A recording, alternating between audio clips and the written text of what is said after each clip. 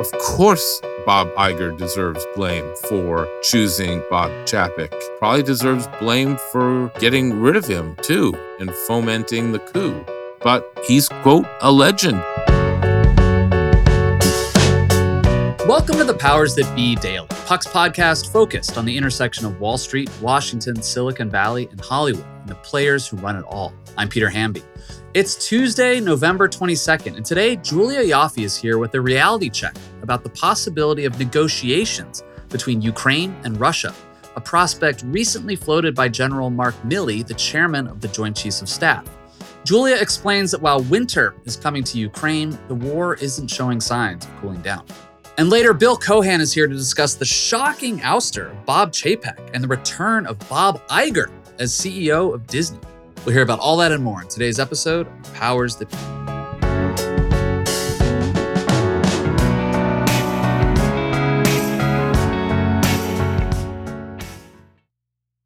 Are you tired of sleeping hotter than hell? I sure am. I sleep hot. There's something crucial about sleep that eludes us when we're too warm, too uncomfortable, and too caught in the web of our own thoughts to drift off. And while curiosity fuels our days, science tells us that cool sleep recharges our nights. That's where ChiliPad by Sleep Me comes in. Meet the bed cooling system that elevates the quality of human life through cool sleep. The ChiliPad bed cooling system is your new bedtime solution. I love it. It lets you customize your sleeping environment to your optimal temperature, ensuring you fall asleep, stay asleep, and wake up refreshed. ChiliPad works with your existing mattress. It's a water-based mattress topper that continuously controls your bed temperature from 55 to 115 degrees, allowing your body to rest and recover. This isn't just about escaping the heat, it's also about optimizing your sleep for better health, more energy, and improved physical and cognitive performance, which I obviously need hosting a podcast. ChiliPads are designed for one or two sleepers, so if your sleep partner likes to sleep at a different temperature, or you only need it for one side of the bed, that's okay too, and we know that's crucial. Plus, you can schedule automated temperature changes to trigger deep sleep. But when I'm at home, ChiliPad solves those problems. So trust me on this one. Visit sleep.me/powers to get your ChiliPad and save up to $315 with code POWERS. This offer is available exclusively for Powers That Be listeners and only for a limited time. Order it today with free shipping and try it out for 30 days. You can return it for free if you don't like it with their sleep trial. Visit www.sleep.me/powers because you're not just investing in better sleep, you're creating a better life. Happy Tuesday, everybody. I'm joined today by Julia Ioffe, who is joining the pod from yet another undisclosed location in Europe. How are you doing, Julia? I'm good. I'm in a European bunker. Not really. I wanted to talk to you about something that's been percolating in the news lately, since we like to talk about the news here at the Powers That Be. General Mark Milley, chairman of the Joint Chiefs of Staff, came out ahead of the White House, I guess, and said he thinks that while Ukraine has momentum in the war with Russia, before wintertime, they should come to the negotiating table now, while they have the upper hand. And that, again, seems to have gotten ahead of the White House. It's not clear the White House actually wants that.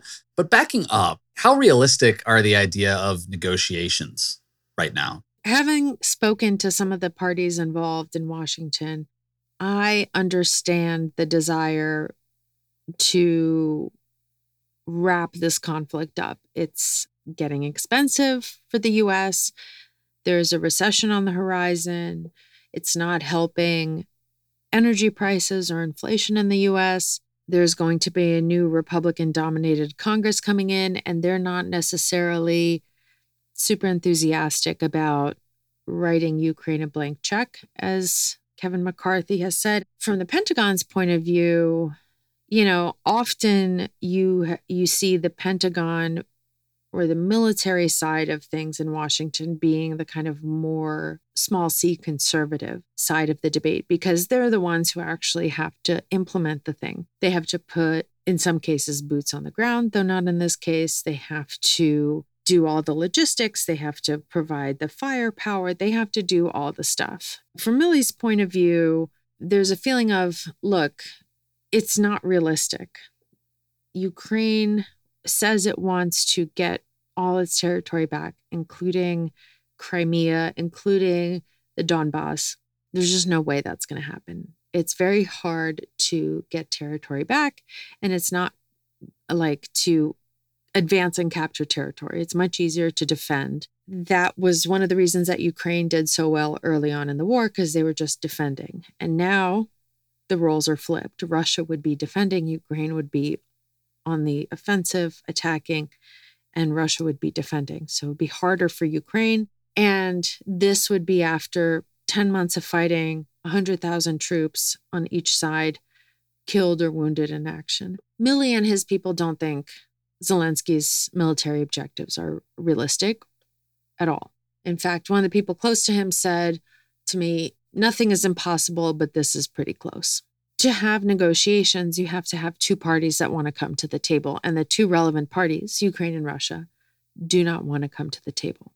Russia might be a little bit more willing than it was earlier on in the war, but it's still not that willing. And you have people close to the Kremlin or who are mouthpieces for the Kremlin saying very publicly that either A, they would use the negotiations to stall for time and use that time to regroup, reorganize, rearm, and then carry out another major offensive, or B, that they still have the original intent in mind, the original intent of the war, that they still want to oust the Zelensky government and, quote unquote, denazify the Ukrainian state and destroy it as it currently exists. I don't know how you negotiate with a party like that. And from the Ukrainian side, you know, if you believe, having seen what we saw at Bucha, at Irpin, at Izum, these war crimes that were allegedly committed by Russian soldiers while they were occupying Ukrainian towns and cities,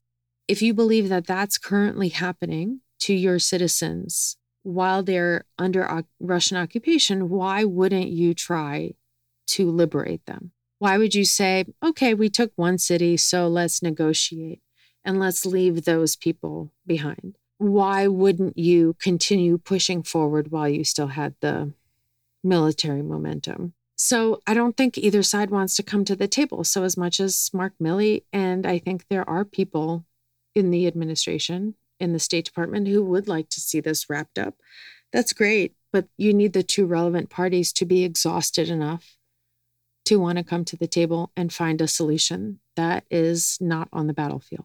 And we don't have that yet. It feels like a lot of the quote unquote diplomacy that has happened around this conflict, both in the run up to it and during, has involved like the Germans or the French. Like, it doesn't feel like the US is going to be the outside broker here, given how frosty the relationship between Vladimir Putin and the White House is. If there were to be negotiations, in other words, it feels like those channels would come from Western Europe and not Washington.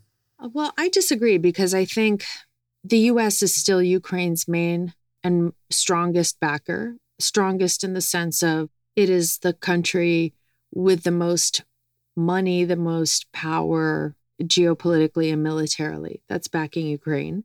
And the Russian government believes that Ukraine is not an independent country and is acting at the behest of Washington. So, in fact, I think Washington pushing this might be seen as, okay, well, if their American masters tell the Ukrainians to go to the table, they might do it because they have to do what the Americans say, because they're not, in fact, independent actors. They just dance to the tune played out of Washington, which is, of course, not true. But in certain places, that's the simplistic narrative. And I do think that Europe has also been very much following Washington's lead.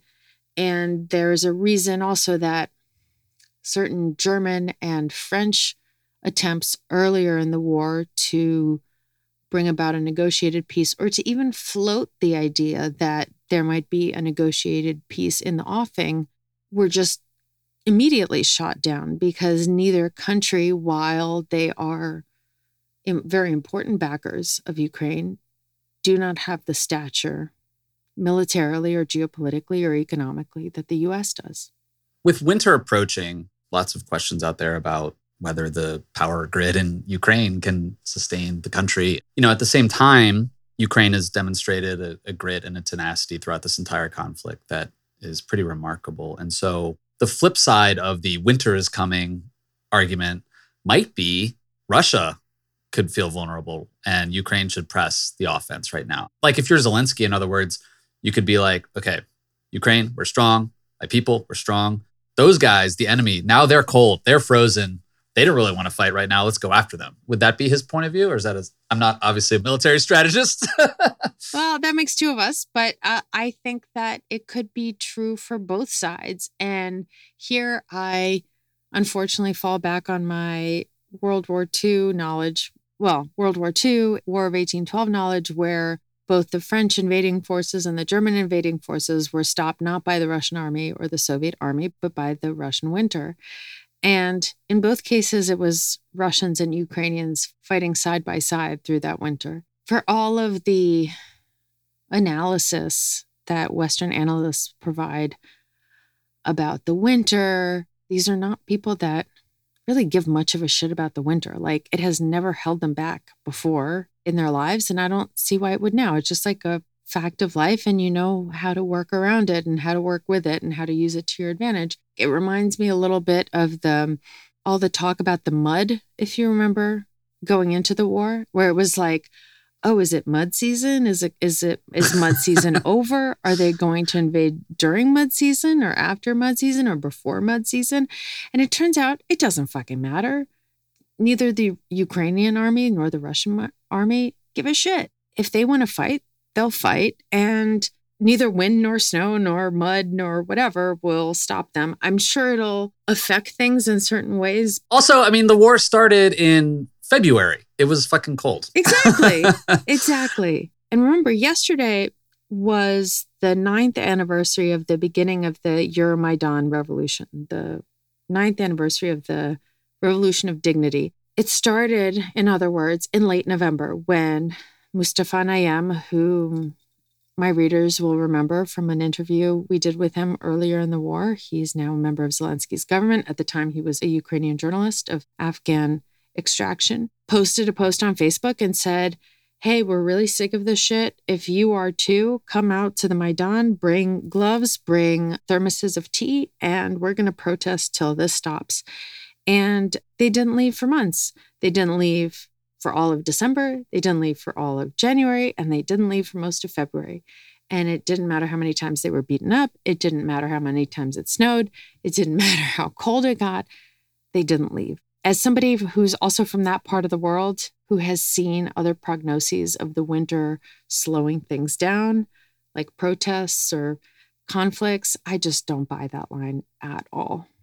Julia, thank you for joining us. If you can summon some kind of immigrant USA patriotism while you're over there in Europe, send a prayer to the U.S. national team for this game Friday against England. We'll need it. Julia, have a great week. Thank you so much. You too, Peter. When we come back, Ben Landy speaks to Bill Cohan about Bob Iger returning as the CEO of Disney.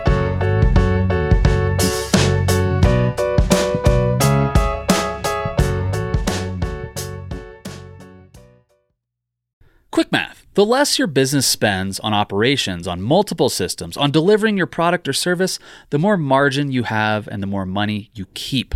But with higher expenses on materials, employees, distribution, and borrowing, everything costs more. So to reduce costs and headaches, smart businesses are graduating to NetSuite by Oracle. NetSuite is the #1 cloud financial system, bringing accounting, financial management, inventory, HR into one platform and one source of truth. With NetSuite, you reduce IT costs because NetSuite lives in the cloud with no hardware required, accessed from anywhere. You cut the cost of maintaining multiple systems because you've got one unified business management suite. You improve efficiency by bringing all your major business processes into one platform, slashing manual tasks and errors. Over 37,000 companies have already made the move, so do the math. See how you profit with NetSuite. By popular demand, NetSuite has extended its one-of-a-kind flexible financing program for a few more weeks. Head to netsuite.com/powersthatbe, netsuite.com/powersthatbe. That's netsuite.com/powersthatbe. Hey, Powers That Be listeners, I'm here to tell you that there's no reason to panic the next time you're searching for the perfect gift. Now you can use gift mode on Etsy.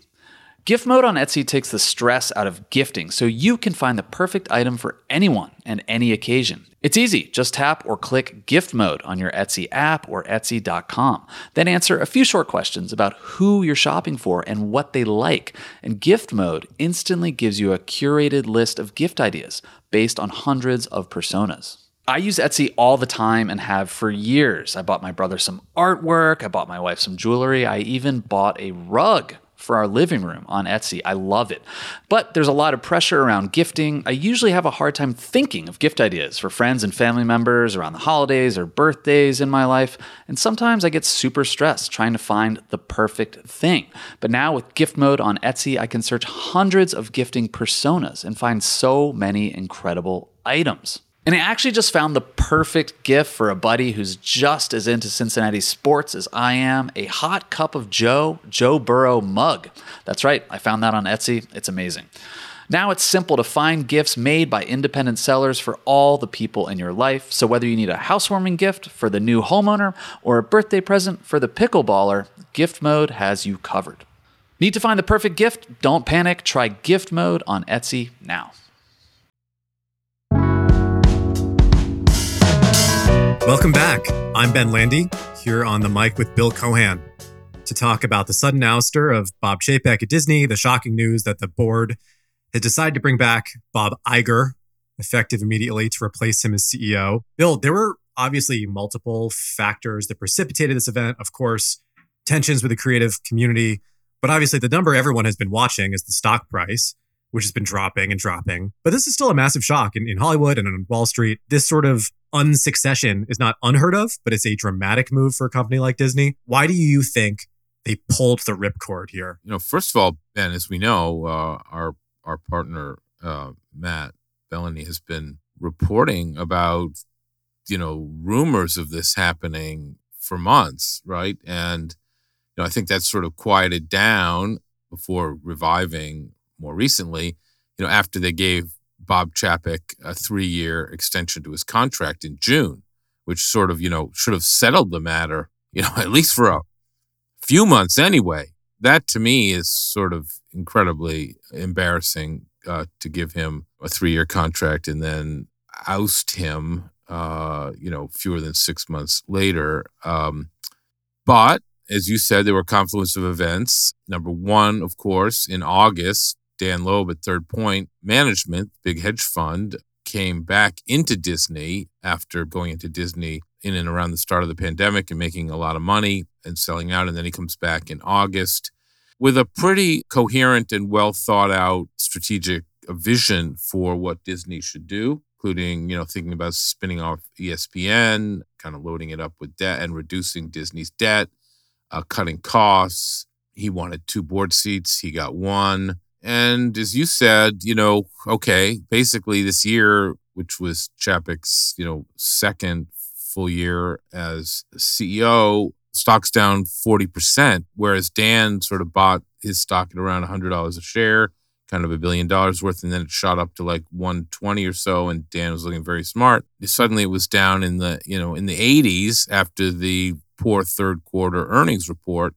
The combination of the poor third quarter earnings report, the stock tumbling, in and around 10% that day alone, 40% down for the year, Bob Chapek not particularly apparently well-liked inside the company, pissing off the content creative community in Hollywood, being more of a sort of inside guy and a theme park guy and not a film and entertainment guy quite as much, although you could certainly say that theme parks are entertainment, and sort of giving lip service to Dan Loeb instead of taking him seriously, even though his person, Carolyn Everson, had a board seat. That's just not a good combination. That's just not being a smart CEO. I mean, you can't just pretend that these hedge fund guys who buy $1 billion worth of stock or thereabouts are just going to sit there quietly when your stock goes down 40%. That's just foolishness. And you combine it with the legendary former CEO making noises about kind of wanting to get back into the game for whatever reason, because he's, not going to run for president, not going to buy the Phoenix Suns, and is maybe a little aboard, then that's just being politically tone deaf. And this kind of thing is what results. Well, Bill, this is what's a little confounding to me, because sure, Chapek was not a perfect boss. As you said, he alienated the creative community. There were a number of boneheaded decisions that he made over time, but the entire market for all the streaming companies are down. I mean, it is not just Disney, it's Netflix, it's Paramount, it's WBD, it's everybody. And on some level, isn't Chapek just executing the streaming strategy that Iger handed off to him? I mean, it's very expensive, it's bleeding money, but I'm not sure what other choice they had. And I wonder if you feel like on any level, the board was a little bit panicky here making this decision. Well, I mean, again, the board looks really foolish because they gave him a 3-year extension in June. After much speculation about whether that would happen. Remember, I mean, that didn't just happen in a vacuum.